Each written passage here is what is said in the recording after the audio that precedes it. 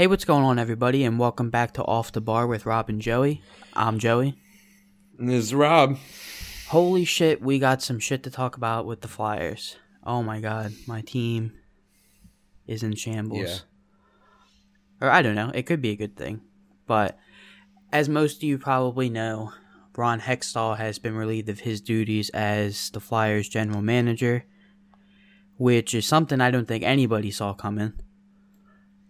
I certainly didn't see it coming. And I mean, first of all, I want to thank Ron Hextall for everything that he did. You know, he was definitely a breath of fresh air for a Flyers organization who didn't have too many guys like him that wanted to build from within. The Flyers were pretty much constantly in win now mode every year, regardless of whether or not they should have been or not. So, you know, it's definitely refreshing, and, you know, having someone with a plan to make us better in the long term was definitely a good thing and something that we needed. So, you know, but it is tough. It's definitely not what I expected. I don't know if it's what anybody wanted. I personally am not mad at it. The rumors are that, you know, obviously he wasn't willing to be more aggressive with, you know, getting the team to success. And the initial rumor was that he wasn't willing to fire Dave Hakstol, but not that it wasn't an issue between Hextall and upper management, but at the same time, Dave Hakstol still has a job.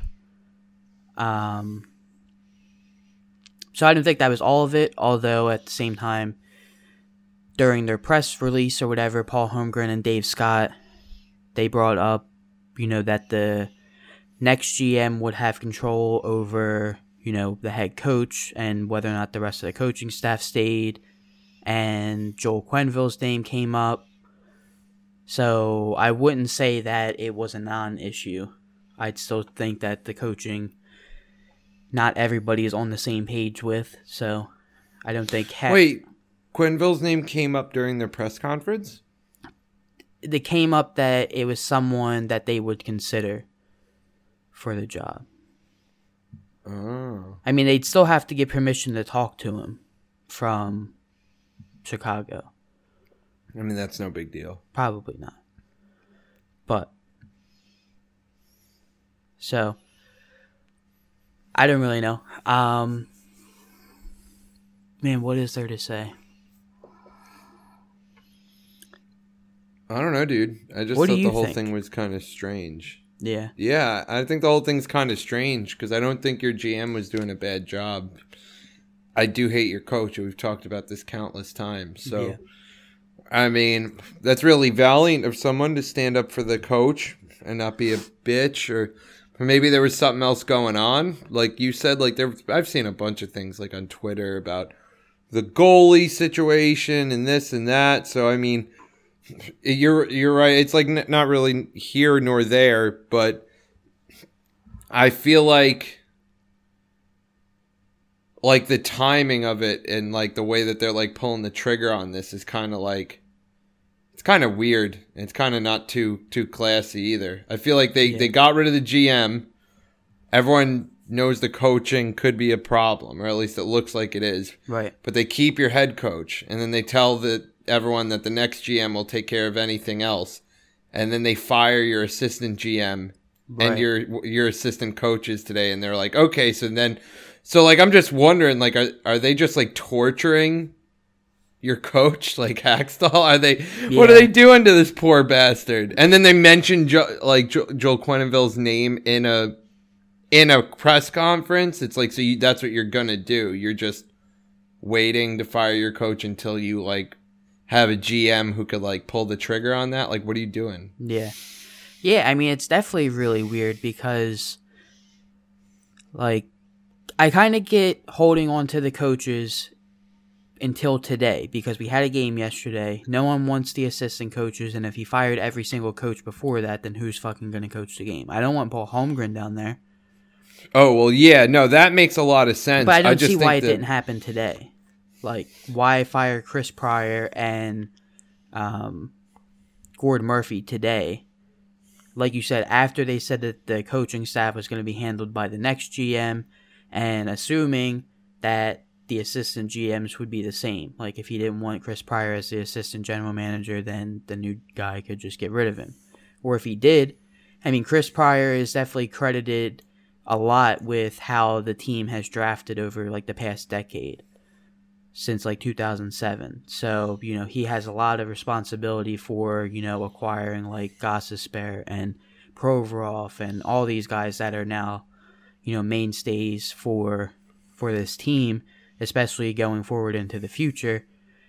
So I don't know if it was because, although he wasn't necessarily like a Hextall product or whatever, because he's been in the organization for way longer than Hextall's been part of management, he was kind of like Ron Hextall's right-hand man, and Gord Murphy was a hire by, although he was a former player for the Flyers as well, but Gord Murphy was a hire by Ron Hextall.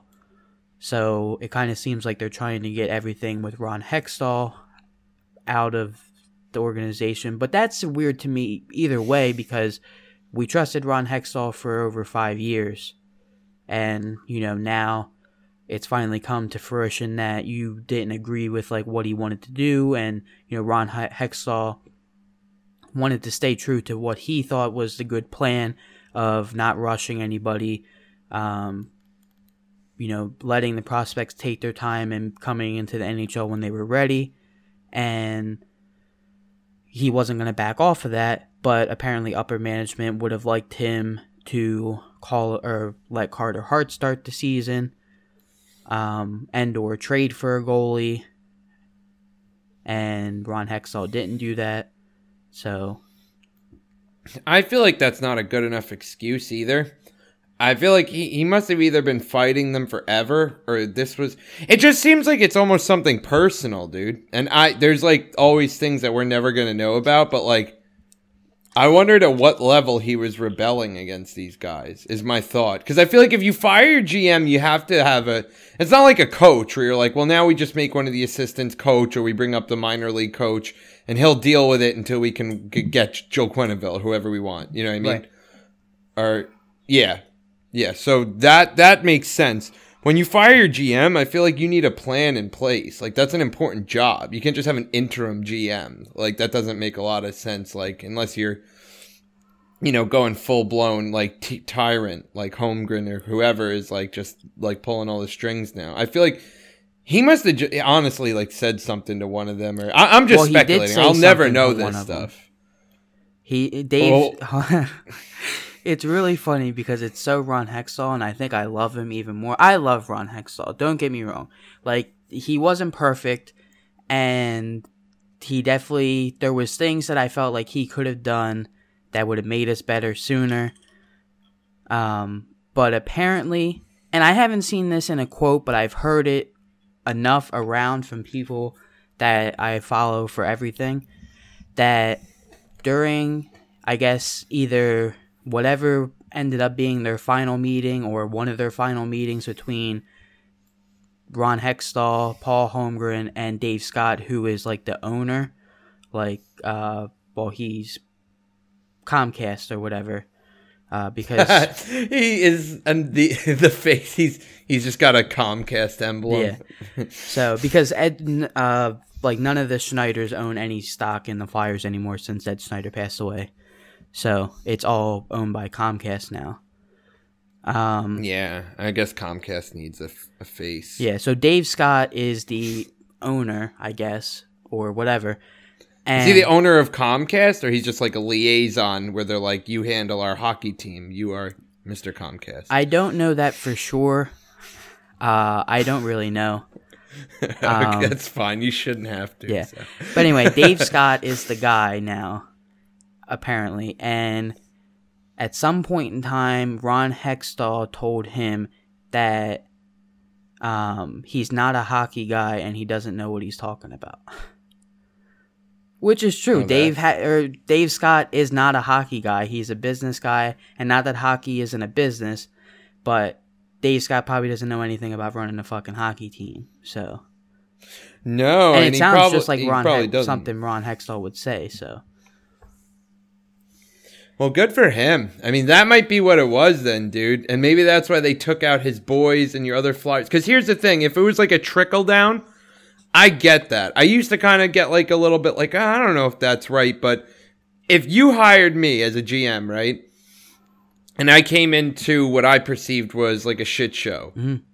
I probably wouldn't give a shit what unless they were good and like I met with them and I liked them. But like when you hire someone as a GM, I feel like you're like giving them the reins to like make them successful. Like in any other business other than hockey, it'd be the same way.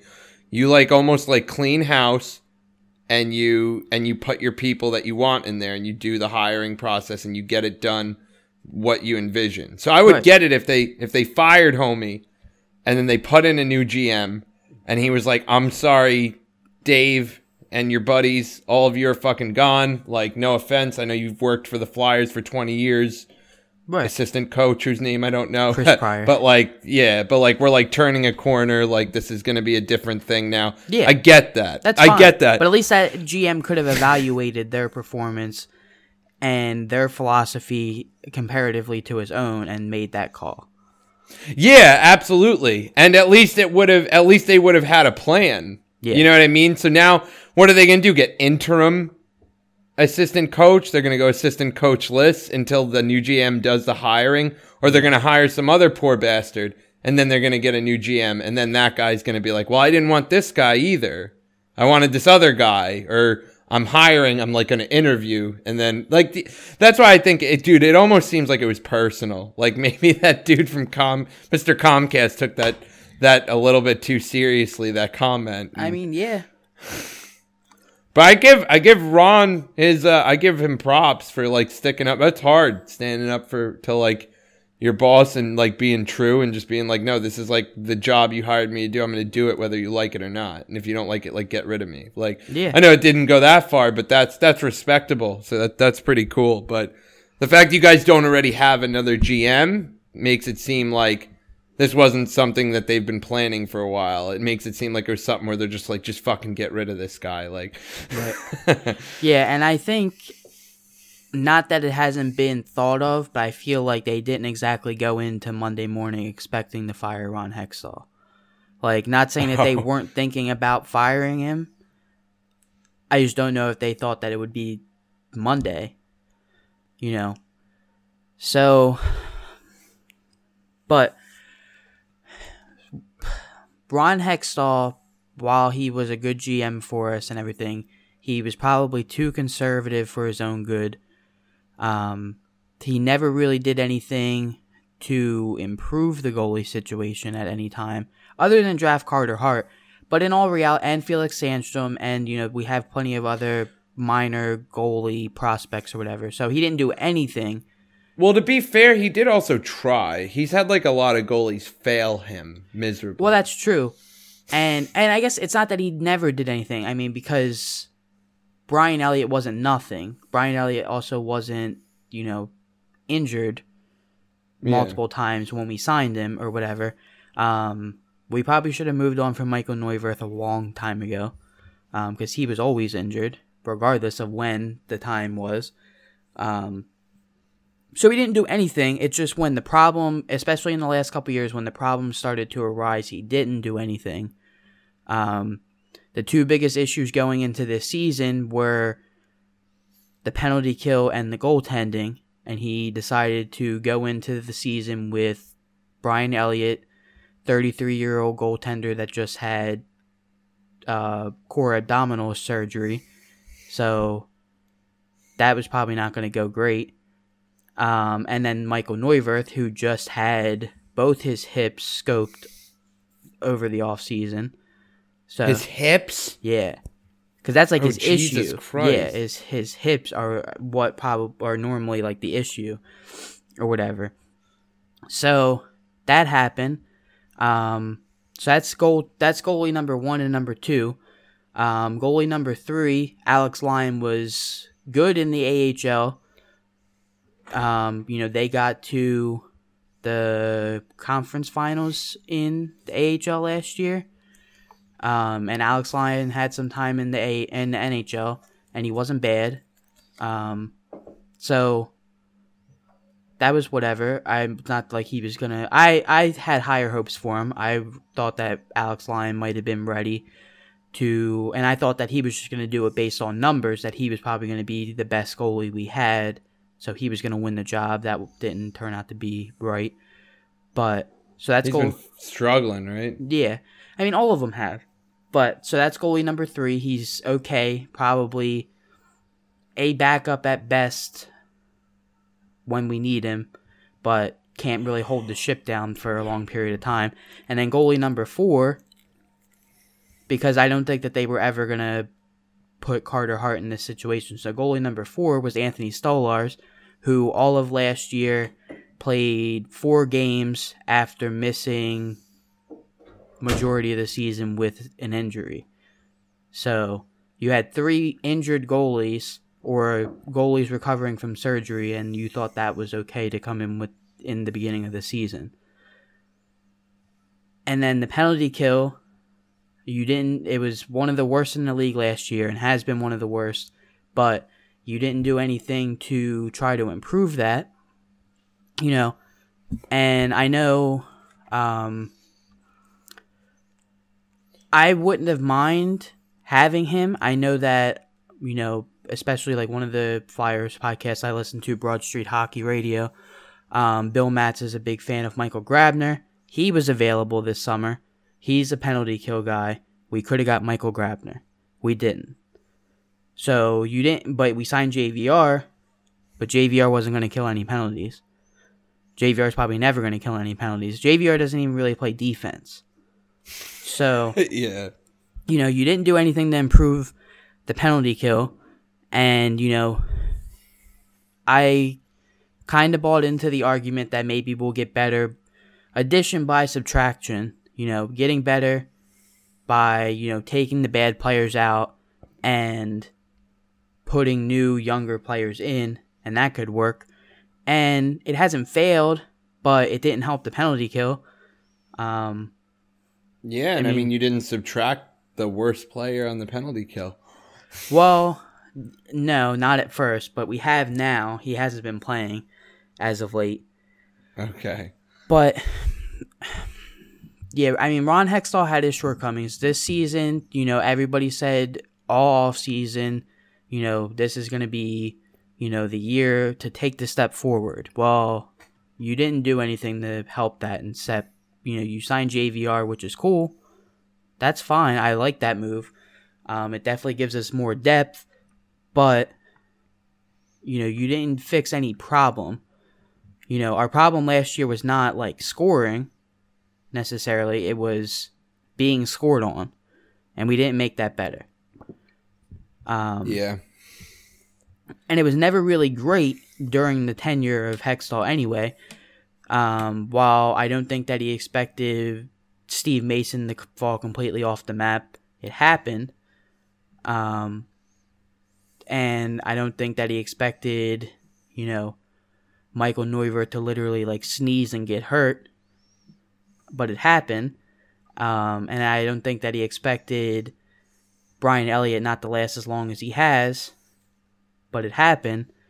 And It's like the thing that I've been thinking about for the past couple days since he got fired is that I'm not saying that any of these guys would have worked any better than anything that's happened, but I've been thinking a lot lately about Martin Jones and Cam Talbot. 2 goalies during Ron Hextall's tenure that were mightily available. And while maybe we didn't have as many assets as we do now,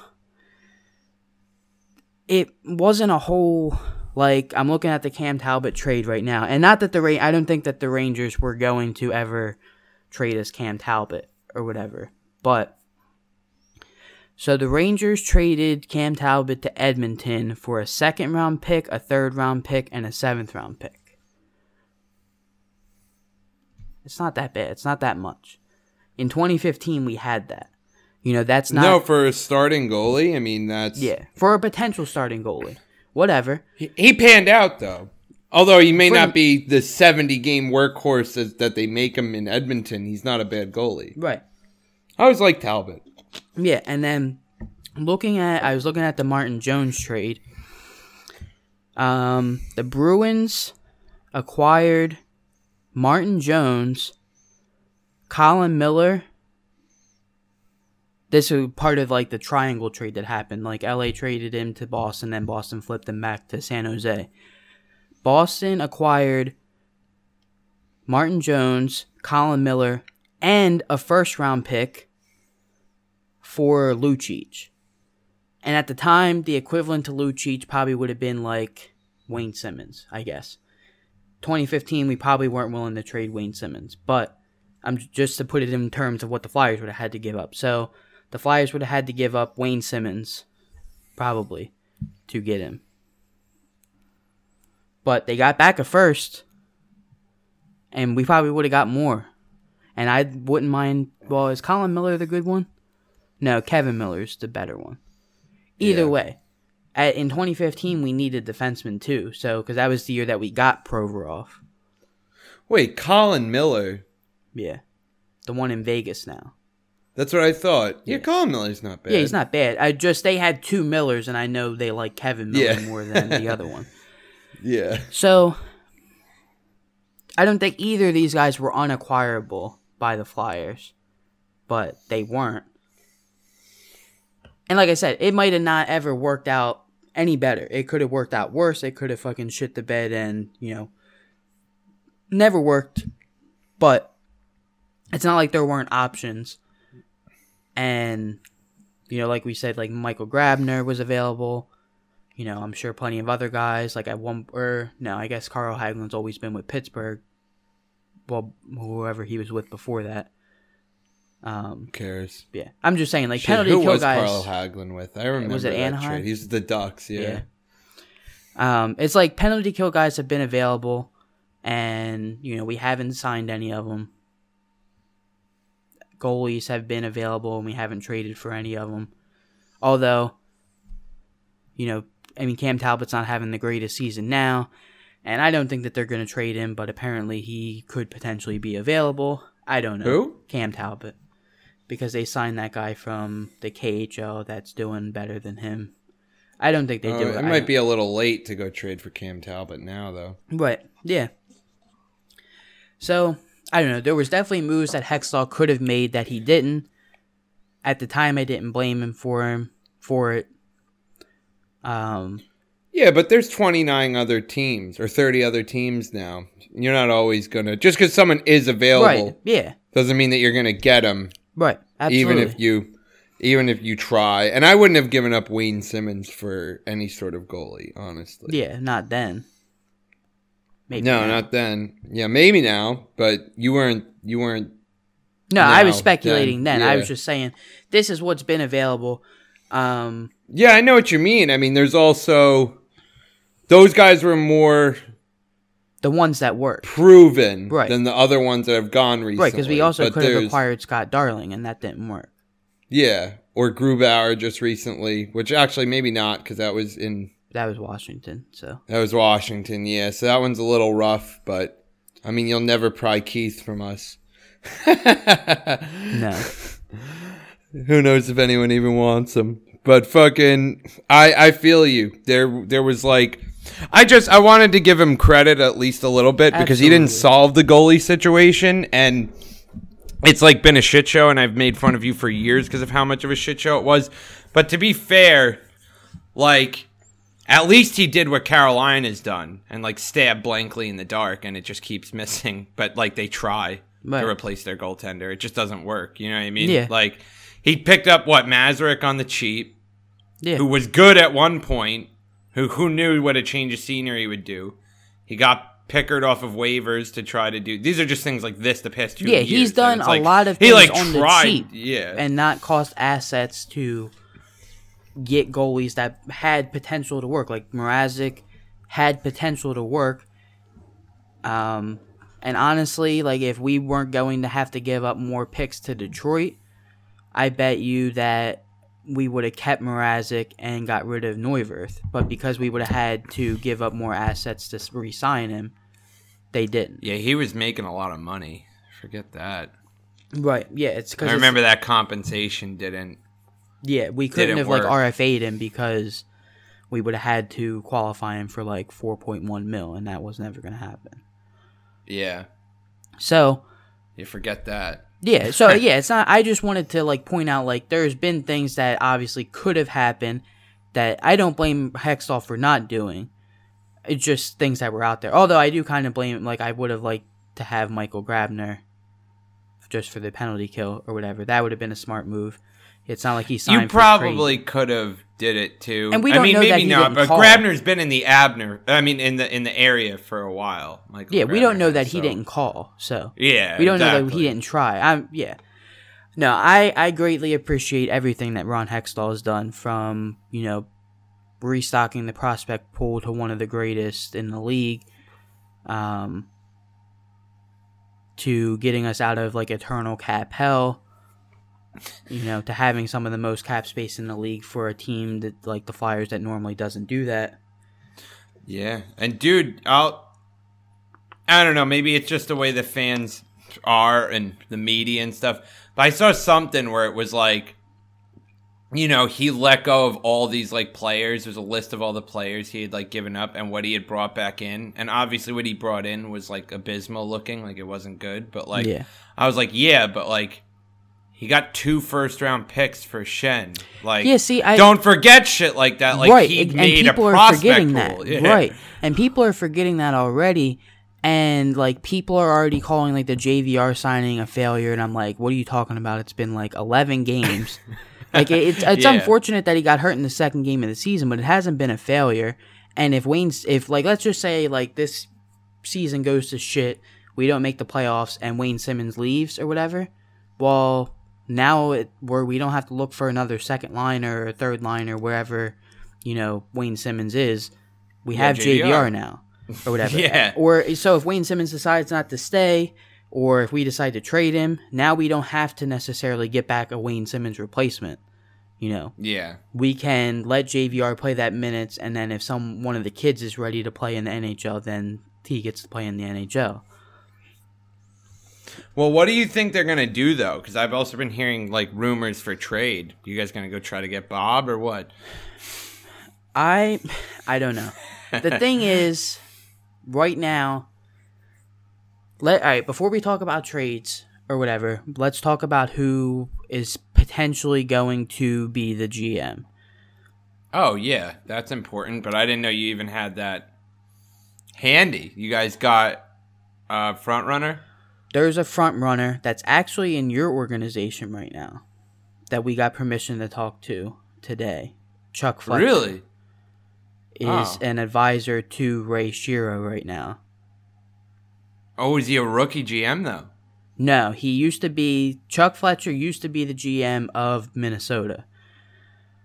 And obviously, Minnesota has been a solid team for a while under Chuck Fletcher, because I think they just fired him last year. Oh, was he the one who brought in Suter and Parise? Yes. And he's that guy? That scares me. Yeah, that's his little sketchy. It does. But... and the fact that Minnesota, while they were a solid team for a long time, that's all they ever were. Yeah. They were only ever a solid team, which is fine. Like, playoff success means something, but it also doesn't mean anything when you never win. Yeah. So, I think Chuck Fletcher is supposedly the front runner. If they just got permission to talk to him today, then... Ooh, do we get picks for that? I don't know. Probably not. I have no idea. It ain't worth shit. And then there's Chuck Fletcher. There's Mark Hunter, who was in Toronto until it was between him and Dubas to get the GM job after Lou left, or a step down, or whatever he did there. And once Dubas got the job, Mark Hunter went back to the OHL and is the GM of the London Knights. He's probably the most interesting and maybe favorable one for like new age hockey. Like, him and Dubas are kind of like the poster boys for what probably GMs will be in the future or whatever. Like, someone who knows about like advanced stats and Oh, isn't a that's guy Moneyball well isn't a bullshit. guy like taking a step from like what Lou is, like an old school Yeah. hockey guy, to what the new school hockey guy is going to be. There's also, who's the other fuck? Bill Zito, who I think is in Columbus as an assistant GM. And what the hell is his name? There's another one.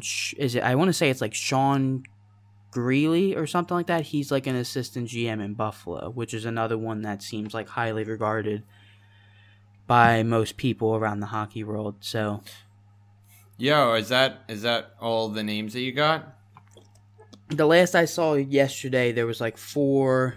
I don't know if they were like the speculated finalists, or I think it was like there's a guy who, what's his name? Frank Cervelli, who is normally connected to the Flyers or whatever as a writer. I don't remember who he writes for. It's like, I want to say it's TSN or something like that. He writes for someone like big or whatever, but he's very much connected with the Flyers, so he normally has like sources, like he broke the JVR trade or the JVR signing and stuff like that. And those were like the 4 names that he put out were down. And then today it seems like Chuck Fletcher is the early front runner. I don't know whether or not he's interested. I think him, that Greeley guy, and maybe Bill Zito, I think they all interviewed for Carolina's GM job in the summer. Dude, can I just say that GM job would be the fucking dream for some GM trying to revitalize their career. It would be so hard to fuck it up. As much as you want to talk shit about what Ron Hextall did or didn't do the past couple of years and how he may have fucked you guys up, that is like not a situation, the one that you guys are in right now, that a GM usually gets to walk into. Like, Absolutely. usually when the GM's gone, it's like when we hired Shero. It's like, it's like when you we have hired, no prospects. or it's when we hired Hextall. Like, Paul Holmgren left cap hell, no prospects, and barely any roster talent. Yeah, exactly. This is like, you have one of the best prospect pools in the league. I could go in there and not fuck this up. Yeah. All he has to do is get a goalie, and if Carter Hart pans out, he doesn't even need to do that. Right. It's like the dream job. It's like all you have to do is push the buttons on draft day and act like you've been there for like 10 years already, and this is all you're doing. Yeah. Which is I why, envy that fuck. Yeah. I want the job. Which is why, like, the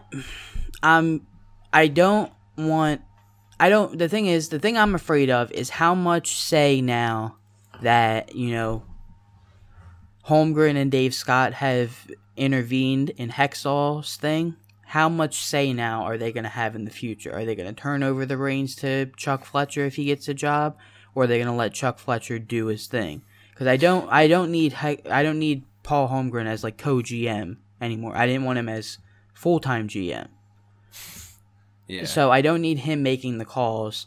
So if they're going to let the GM do his job, then I'm not afraid of anybody coming in. Unless it's like Garth Snow or something like that. I don't want that, obviously. But, Chuck Fletcher, like I said, he made Minnesota a solid team. He has more than enough assets to acquire what this team needs, or let it grow. I think the only thing that he probably has to acquire, or at least say that he's going to do, is get a goalie. I think that he needs to find another stopgap until Carter, because just to be realistic, Carter Hart could be ready next year, or Carter Hart could be ready in 2 years or 3 years or whatever, and Felix Sandstrom could be ready next year, or he could be ready in 3 years. So it's like you have to. And the other thing is like, if Carter Hart's ready, is he a starter or is he a backup? So it's like, if you have a goalie for the next 3 years that can share the time with Carter Hart or whoever, as, Carter Hart can start as the backup, or, a 1A, 1B, or whatever the fuck. I don't know. I don't know what's going to happen. you just need someone who is going to be healthy.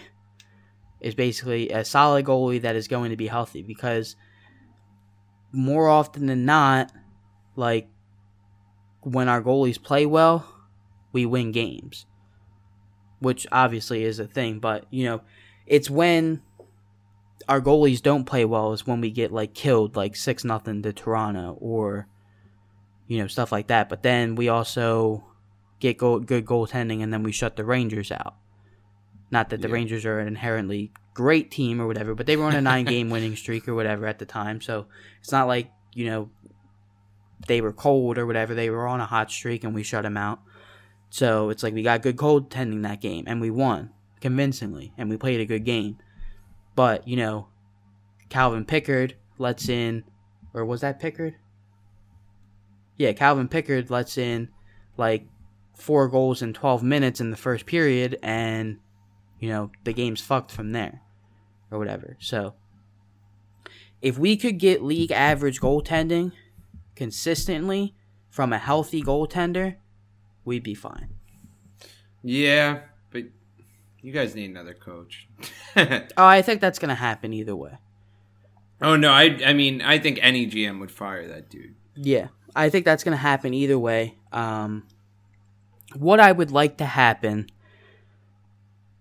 is, if it was me, and my dream would be to clean house of the entire coaching staff, get Quenneville. I don't care who the GM is. It can be Chuck Fletcher. It could be any of those guys, as long as it's not Garth Snow, as long as it's not a former Flyer, which I don't think it's going to be, because they already said it's probably not going to be someone from within the organization. Chris Pronger's name was out there because he's, like, working for Florida or whatever. But I think he just got that job or whatever. So I don't want Chris Pronger. I don't think that they're interested in Chris Pronger. I think they're interested in someone from outside the organization. I don't care who the GM is, really. I would like to hire Quenneville and let him assemble his team of whoever he needs. Whoever he needs, or whoever the GM wants as assistant coaches, whoever's going to be successful, for Christ's sake. Like, give me a real penalty kill coach. That's not Ian Lapierre. Yeah. Give me someone who will give me back my good power play, and someone who will give me average penalty kill, and I will be happy with that, because the Flyers will win games with that. Got to steal Adam Oates away from LA. Yeah.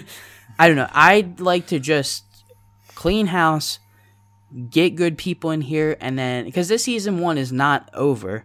Like, if we restart the season right now and have a good season from here to the end of the season, then we're probably in the playoffs, because the Metro's shit. So we can still make a fucking playoff spot given where we are right now. I love your optimism. I'm not optimistic. I'm not saying that's going to happen. I'm saying that's possible. If everything goes right and they do this the right way, because they need to do this the right way. There is no key, because the thing is the thing that I'm most afraid of is that this GM, whoever it is going to keep the coaches, and then let's say they let him go the rest of the year or whatever, and then we suck, and they fire him anyway, and then we just wasted the season. To where if we clean house now, and the other thing is, you don't know if Joel Quenneville is even interested. Maybe he wants to wait until the end of the season to see all the avenues that are open to him, because, teams might fire their coaches at the end of the year, and, that way everything's open to him. You don't know that he wants to sign right now anyway. So, you don't know that you can get Quenneville right now. But at the same time, what's the point of keeping Hackstall when it's not really working, and you just have the option to start over? Yeah. I don't really think that that's gonna. I don't think, like, oh yes, season starts on Saturday in Pittsburgh or whatever. I don't think that's really going to happen. It could, and I'd love that to happen. I don't really think it's going to happen. I'm not really optimistic about this season. No, but you still have hope. I see my team at the bottom of the league with you, and I'm like, well, I do too. I'm like, we could do it, but it's like nothing anywhere. I don't even want to talk about my team. I just mean you. Literally, the Metro is so bad and so flaky that I was looking at it and I was like, this is so awful for like the odds of us at the bottom, and even you guys, like, because you're right behind us. Like, I think we have like a game in hand on you. Yeah, I think we're tied in points, but you have a game in hand. So it's like looking into it, but it's just like, dude, of all these teams that are ahead of us in the Metro, all you need to do is have like a better season than them. Like, we're like, what? It's like 5 points from a wild card spot and 5 points from first in the Metro. It's like not a big deal, actually. But it is sketchy. Yeah. It's super sketchy. But nah, dude. Yeah. I mean, we'll see what happens. I just thought that was a real interesting way that they've gone about doing this. I wonder what they're keeping your coach around for. Like, if it's just because like they need somebody to like be like alive and breathing behind the bench to like make the line changes. Yeah, I mean, and that's what I'm hoping is the case. Is that's the only reason why they're holding on. Yeah, that poor bastard needs to update his resume for sure. Yeah, I mean, yeah, I don't know. I have a funny feeling. I almost wanted to push this back and do this tomorrow because I just have a funny feeling that they're going to announce someone tomorrow. And a bunch of shit's going to go down. But meanwhile, we did this today. And so, but, oh well. They'll listen next week if the few fans we have, I hope. They're probably getting bored of all this Flyers talk, though. What the fuck else happened this week? Oh, we could talk about them. More coach firings. More other firings, other news firings. Yeah, I mean, like how the Oilers thought firing their coach was going to help and not their god-awful GM. If anyone needed to fire their GM, it was the Oilers. I wonder if that fucking bastard is, like, sweating now because it's like, oh, shit, the Flyers just fired Ron Hextall. What if the Oilers realized that they could fire me? That dude don't care. Someone else will hire him for some reason. I can't believe that guy. Yeah, it's really a shame that Todd McClellan got fired because he's really not a bad coach. He, like I texted you the day he got fired or whatever, and I was like, yeah, Todd McClellan's really, it's unfortunate because he's not a bad coach. He's just only ever had like 3 good players. Yeah, and he has to work with that, and then he gets a good player and they trade him away for something else. Oh my God, we never got to talk about like the Ryan Strome trade either. And not that was a while ago too. Yeah. I mean, just to like cover that, I mean, I don't think that Ryan Spooner is a bad player, but if you look at it from the Oilers' perspective, you traded straight up Ryan Spooner for Jordan Eberle. Yeah. And that's not good. That's no bueno. Bananas. That's no bueno. Dude, I can't believe. I don't know if we've talked about it. I'm sure we've breezed by it, but this is like a commonplace talk between me and Joey. Chiarelli's the worst GM that I think has ever existed, period. That's I don't maybe it's definitely possible. At least who has lasted that long in a GM That's position. That's probably true. That has to be true. For a person who's had the job for that long, he has to be the worst. I hate him. I mean, I love him because he gave me Taylor Hall. So I actually don't hate him. Like I actually hope he keeps his job. I just don't know what the Oilers like think in like keeping that dude. And then they had the nerve to fire their coach when you're right. They give him like a couple of talented players and then are just like, well, now we're just gonna figure it out. Which yeah, coach, fair enough. You need to like get the most out of your players. But yeah, then they trade Eberle. They only get Strome back.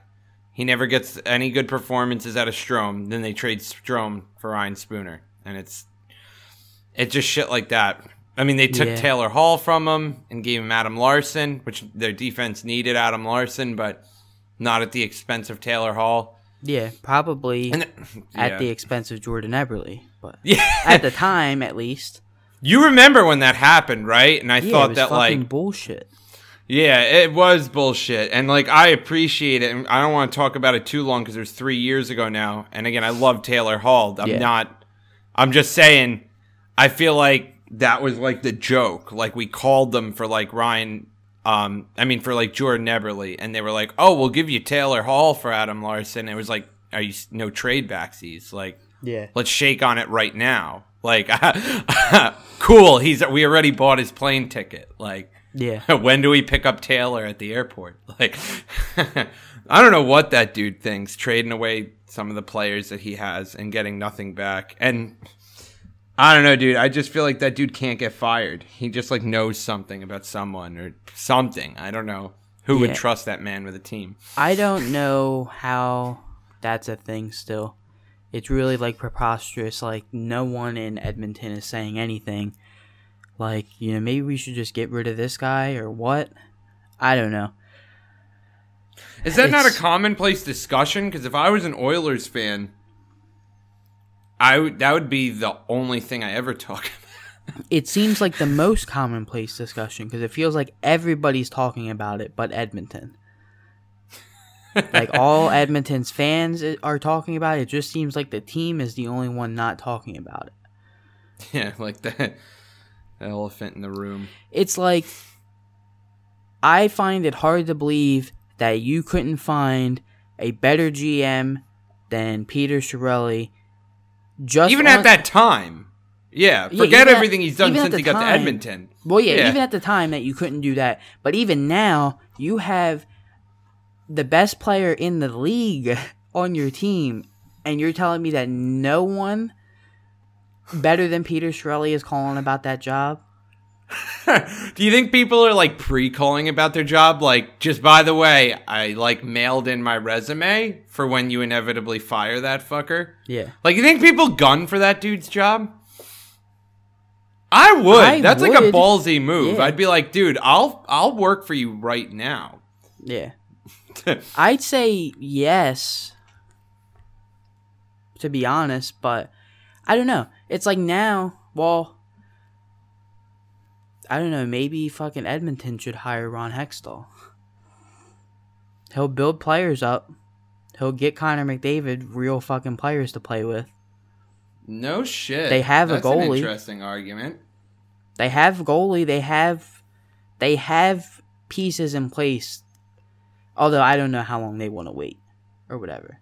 But yeah, but I mean, who says he has to do a full-blown rebuild for their team? No, he doesn't. Don't need it. He just needs to not fuck it up. Like, yeah, the same thing Chiarelli has to do. It's just not fuck it up, but he does.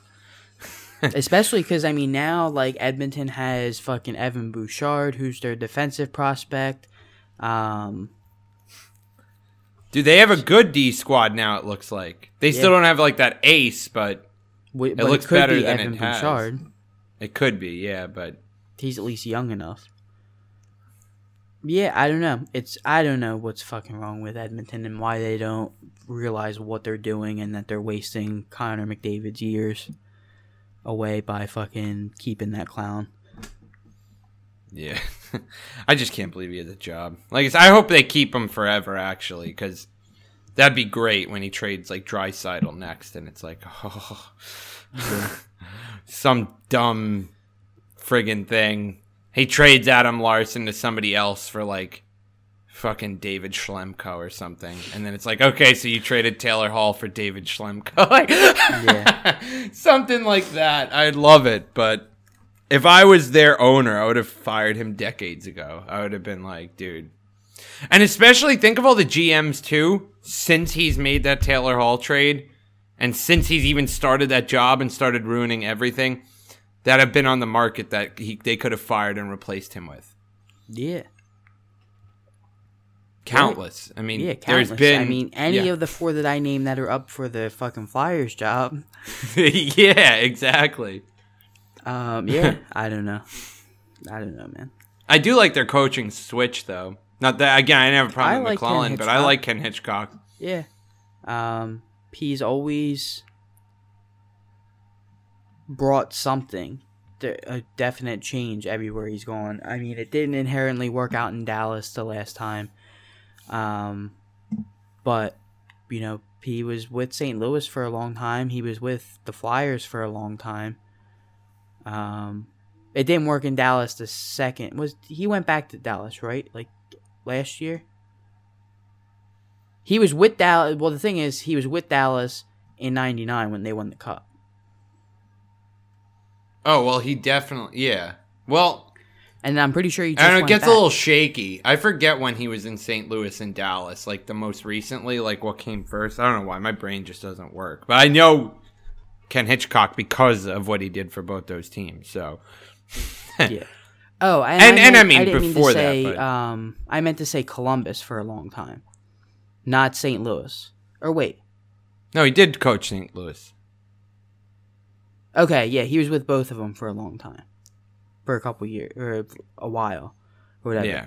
He went back to Dallas in 2017 for the rest of that season, and then he just came back to Edmonton. Yeah, he was with Dallas originally. And got hired as their head coach in the 98-99 season or whatever, and then he won the Cup in 99.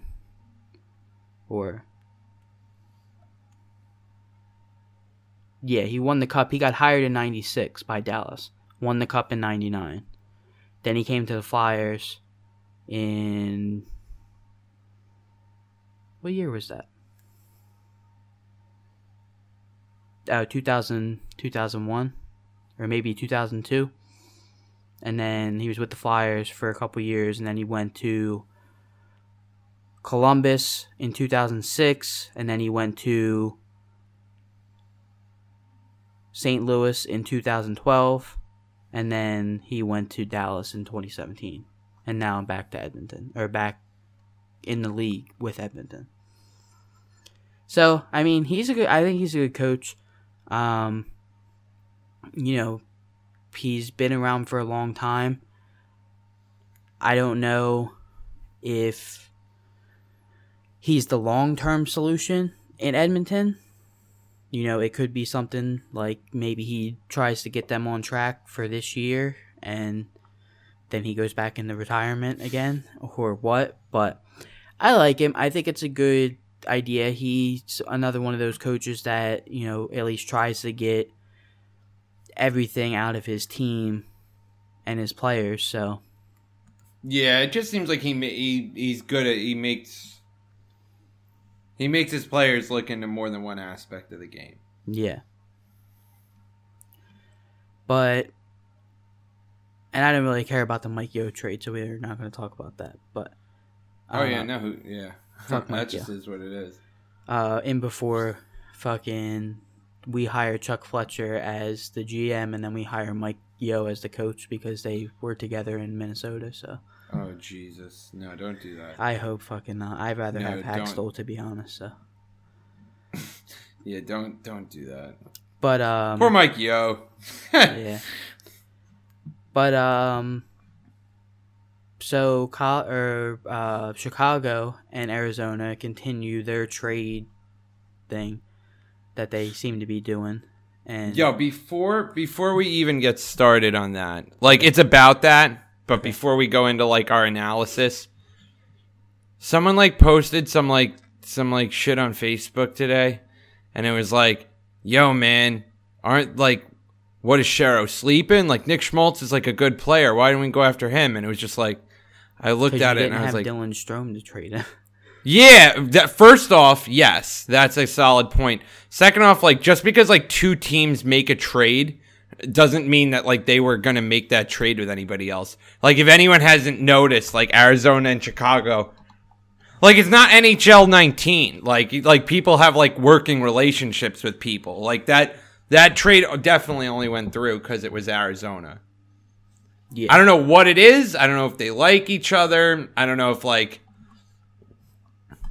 the one like Bowman always thinks that he's like hustling the new guy, and then it's not working out recently, so that's not true. I don't know what it is, but they've been trading. They've been trading a lot, I feel like. Yeah. Like it might have been just a casual phone call. Like, what do we do with Strome? I don't know, this is what we'll give you for it. You know what I mean? Right. There may not even have been names on the table. They might have just been like, what the fuck do we do? Yeah, I mean, I'm mostly all right. So the trade was Dylan Strome and Brendan Pierlini for Nick Schmaltz. So Schmaltz goes to Arizona, Pierlini and Strome go to Chicago. I'm really surprised that Chicago parted ways with Nick Schmaltz very early, because I want to say Nick Schmaltz is only like 21 years old. He had, I want to say 50 points last year. I think it was 51. But yeah, 50 points. Yeah, I knew it was something like that. He had 50 points last year. 52 points last year. Was last year's rookie year or no? No, the year before that. He had 28 points in his rookie year. Okay. Then up to 52. Well, he's 22 now, I guess. So he's 22 years old. And granted, he's gotten off to a slower start. He has 11 points in 23 games at the time with Chicago. But, I mean, I don't know. I think it was premature for them, to be honest. I mean, not that Strome, I think if he ends up turning out to be the player that he was supposed to be, he has the higher ceiling than Schmaltz. I think Schmaltz was going to be a good player. How good, I don't really know. I like Nick Schmaltz. When we did like the preview, when we did the fantasy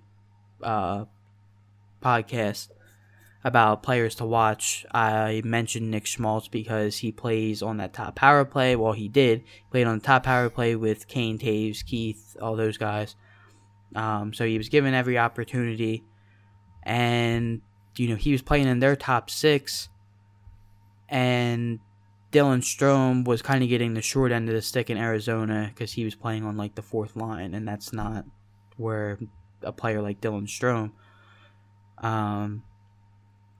And Pierlini's a pretty underrated player. He had quietly 17 goals and 30 points last year.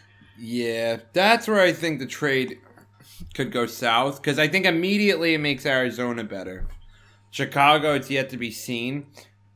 It But gives I Chicago get what better their depth. mindset was. It does give them better depth, and think about it. Only one of those guys has to really turn out to their potential for it to look even.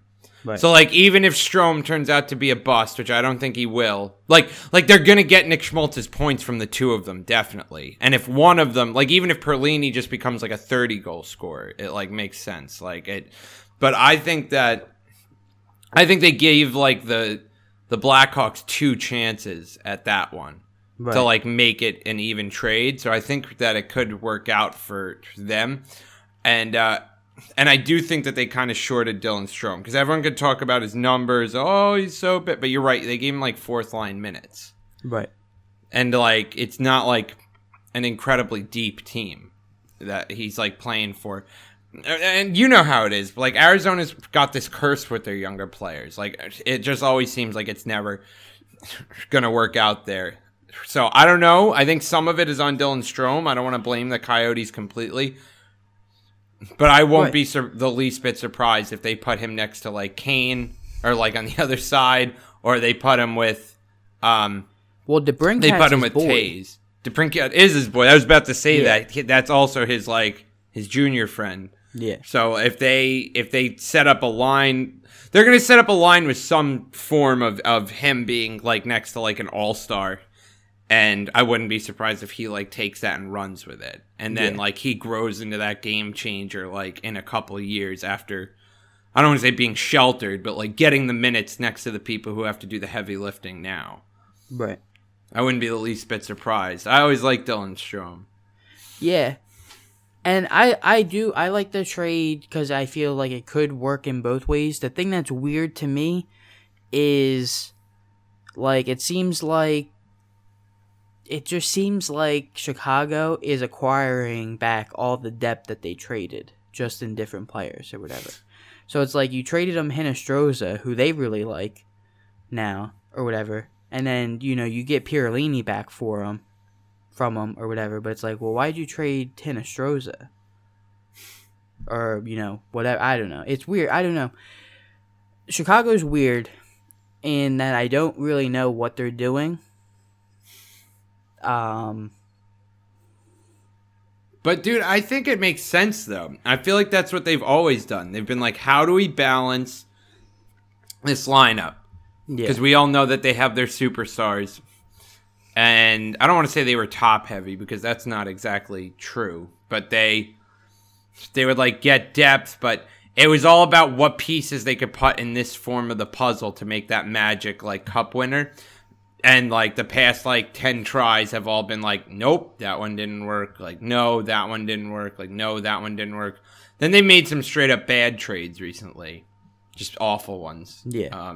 We talked about it like on one of these podcasts, like John Listen and only getting back Saad for Panarin and like stuff like that. Yeah. So now I think that they're just like going to play with it until they are like, ding, ding, ding, like this kid's going to score 80 points with Patrick Kane. Like, you know what I mean? Right, and I feel like this trade definitely has that potential to be that. Like, now they're back in, like, they finally found that trade that they've been looking for where they can trade away someone like Nick Schmaltz, knowing that, they're going to get Pierlini to be a 50-point guy, and they're going to get Dylan Strome to be a 60-point guy, or whatever. And then Schmaltz will still only be, like, a 60-point guy, or whatever. That's what I mean, and that's why I said that they had two shots, because, like, even if Nick Schmaltz turns out to be a 60-point guy, and Pierlini turns out to be a 50-point guy, and Dylan Strome, God forbid, is, like, a 40-point guy, you're still, like, almost, like, that's way more production. Like, you know what I mean? And it's two positions that you're filling on players who, I also don't think that they have to pay them as soon as they did Schmaltz. Don't quote me on that. Maybe. I don't know. But that's another thing. You know what I mean? I mean, end of the day, Chicago needs to fix that goddamn defense eventually. But right. I think that that's what they're doing. They're just looking to see who's the magic fit on that top line or on the second line. Like, who's going to be the one who gets the benefit from playing with their core guys. Right. Yeah, no, I at least for right now, I like both. I like it for both teams or whatever. I do think that one of these teams is going to win eventually. It's not going to be one of those trades where, like, oh, yeah, it works for both teams. And it might work for both teams, but someone's going to win or whatever. Oh, yeah. I don't think it's not going to work for both teams. Yeah, and that's what I mean. Like, I think it's going to work for in both some teams, capacity. But there will be a winner, yeah. Yeah, it could go like, yeah, maybe Strome and Pierlini end up only ever being third liners, and then, maybe Schmaltz is like the center that Arizona's always needed or whatever. They win. Or maybe, I forgot his name already. Schmaltz ends up being like their second line center, and they still never find that true number one or whatever. And then, like we said, like Strome turns into a 60-point guy, and Pierlini turns into a 50-point guy, or 30-goal guy, or 25-goal guy, and then they win or whatever. Yeah. I feel like it's gonna work something like that. It might work because you always need good second line centers, and you always need guys who can put up points. But someone is inherently gonna win. No, that's what I mean, though. I think that there's going to be a winner, but I'm not sure that there's going to be a loser. Yeah. Like, if it's going to be loser in value eventually. In value, yeah. Like you could look back and say to Arizona, like, oh, well, you gave up two guys, and one of them panned out and is just as good as Nick Schmaltz, and now they have the other guys a consolation. So, like, you lose. But, like, I don't think it's going to be like, well, one team got a fourth liner, and they're buried on the fourth line. Yeah. Like, forever. I think Nick Schmaltz is good. I think that he'll probably be, like, their second-line center. Mm-hmm. He could be, at least. He'll put up his points. And I think that either Strome or Pierlini's going to end up putting up a substantial, like, something equal in value. So I just don't... So even if, like, one of those players is only equal Schmaltz, they still have the other one. Who cares? Like, right. So then Chicago would win. But I don't think it's going to be, like... I mean, unless Perlini turns into like a 30-goal scorer and Dylan Strome turns into like a 60, 70-point guy. Then they look like they're fucking assholes in Arizona. But that's the only way. Right. But it still may not be a loss. I still think that they're still going to have a productive player, like, immediately. Like, Yeah. Yeah, I think so. So, I don't know. It was an interesting trade. You saw Strome scored already in Chicago, right? Yeah, he had a goal and an assist in that first game. How about that? And that goal was assisted by fucking Alex DeBrincat, so.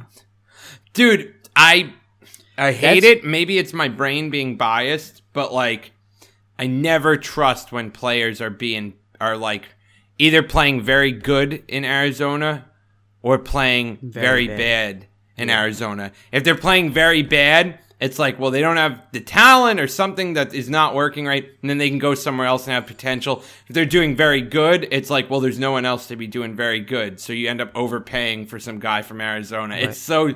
My brain immediately goes to that. So, like, I immediately was like, oh, well, Dylan Strome's going to be good now. Yeah. Like, and I hated on him. I mean, it's not Arizona's fault completely. He has to be better. He was picked 3rd overall. But now it's like, that's the dream where you, like, went to Arizona. They didn't give you enough playing time. You're upset. And then they trade you to the Blackhawks. That's like ding, ding, ding, ding, ding. Like, he was probably so happy. Like, yeah. Fuck and it. on top of that, you get to play with, like, your best friend or whatever. Your best friend and your buddy from the team you're on now is coming. Yeah. Yeah. See, this is what I like. This scenario with, like, the Brincat and Strome or whatever is what I always felt like Colorado should try to do with McKinnon and Drouin. I still feel like that'll work to this day. I still feel like I mean, McKinnon's obviously like a good player, so, you know, and Drouin is not bad. He's not a bad player. He's not what Montreal needs.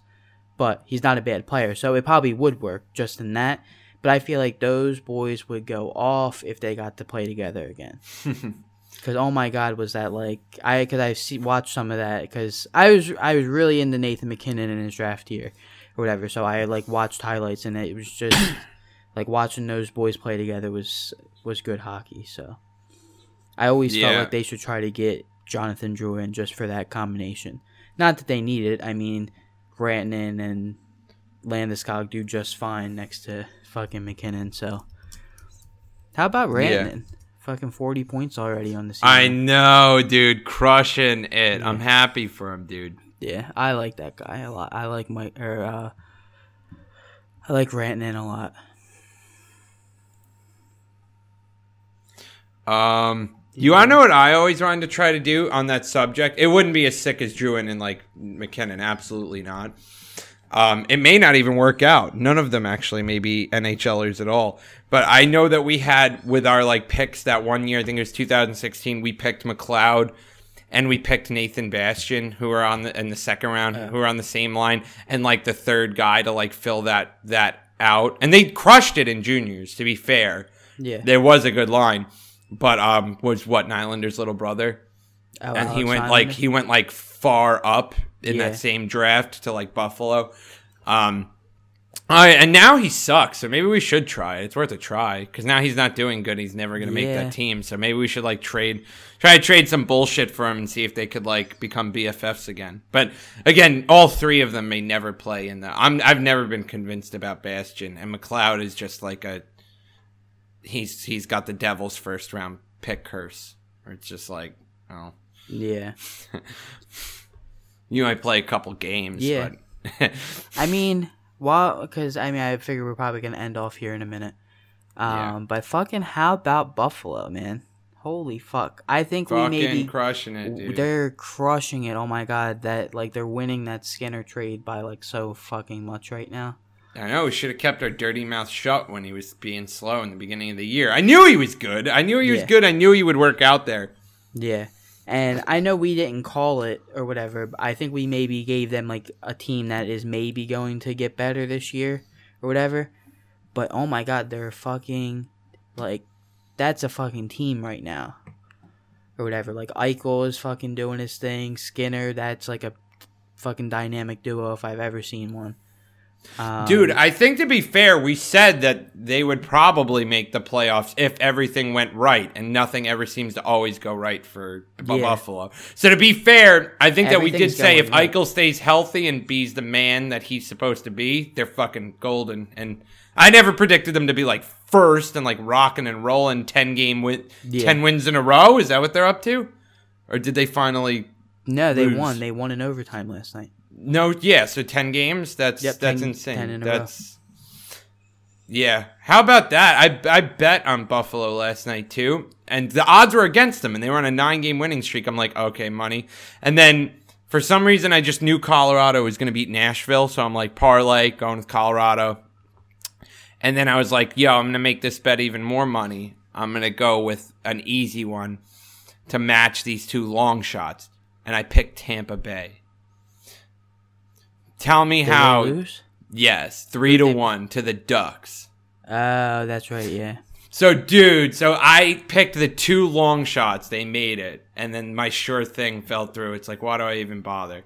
It was like an 80. Like, I don't bet a lot of money. I shouldn't even name numbers because people are like, he's not even a good bettor. But it was gonna be like 8 times what I bet, and I got the two hard ones perfect. And fucking Tampa Bay is such a disappointment. Yeah, I mean, not that they're not up there in the standings or whatever, but I don't get the whole, like, how Tampa Bay... I mean, I guess they're 17-7-1. I personally have not been that impressed by Tampa Bay this year. Even when you want to know what I think it is, dude? They lose games that they should win.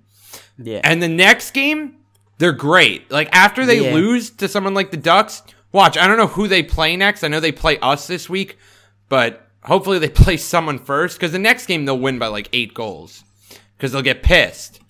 But they lose games that they never should lose. There's no excuse for them losing to the Ducks. There isn't. Yeah. Oh, they play Buffalo tomorrow, so. Oh, that's dude. a game. That's like the game. I'm watching it. Yeah. I just decided that's gonna be my game of the week. I'm gonna watch that, and I finally want to watch. I've tried to watch Buffalo games in the past. Just turn them on. I flip around. You know, I always have the whatever package gives me games, and I try to watch a little bit of things that aren't my team, like not just the highlights sometimes. Yeah. And I always hated watching Buffalo, because even when it seemed like they were getting better, I was just like, I hate watching Tyler Ennis out there, and they're just not good. And like even the games they win, it didn't feel exciting. But now I really want to watch them play Tampa Bay tomorrow. I feel like this is gonna be fun. I'll watch that game for sure. Want to come over and watch hockey? What's tomorrow? I don't Thursday? know. We'll figure it out Maybe, off air. Yeah. But anyone who's listening to this, never mind. This is going to go up after that game's over. You should have watched the Buffalo Tampa game. You should have watched the Buffalo. It was really good. I promise. Unless I watched it sucks, then you shouldn't have. I don't know. I think that should wrap it up this week, right? Yeah. We're good. All right. Well, that's going to do it for us this week on Off the Bar. You can follow us on Twitter at Off the Barcast. You can follow us on Instagram at Rob and Joey. We're looking to complete our season series this year with the Flyers and the Devils. But that's in January, the next game? Yeah, man. January then March. So hopefully we'll have some picks to post in a little bit. Something more interesting. Worth it. I'm cooking some stuff up that I'd like to get some more content on Instagram and Twitter both. So, be on the lookout for more. This will be up on Saturday, Friday. I don't know. It's early, and we had a good show. So, maybe we'll have a little early ep this week. So, you can follow me on Twitter at FuckYouRaf. And I think that's going to do it for this week. We did we miss anything? Not worth noting. Oh, yeah. By the next time you listen to an episode, the Nylander saga will be over. Oh, so, yeah. It may even be over by the time that you're listening this, because if it goes up on Saturday, that's it. So we don't need to talk about that, but we'll have something next week. Yeah, Saturday at 5 p.m. Eastern is the deadline for Nylander to sign, or he's ineligible for the rest of the season. So, and today is November 28th. So yeah, so either something big will happen, or me and Joey will waste the first third of the show talking about how stupid both of them are for having such a good player not be playing. Yeah. But yeah, so that's going to do it for us this week. As always, I'm Joey. And I'm Rob. And we will see you guys next week.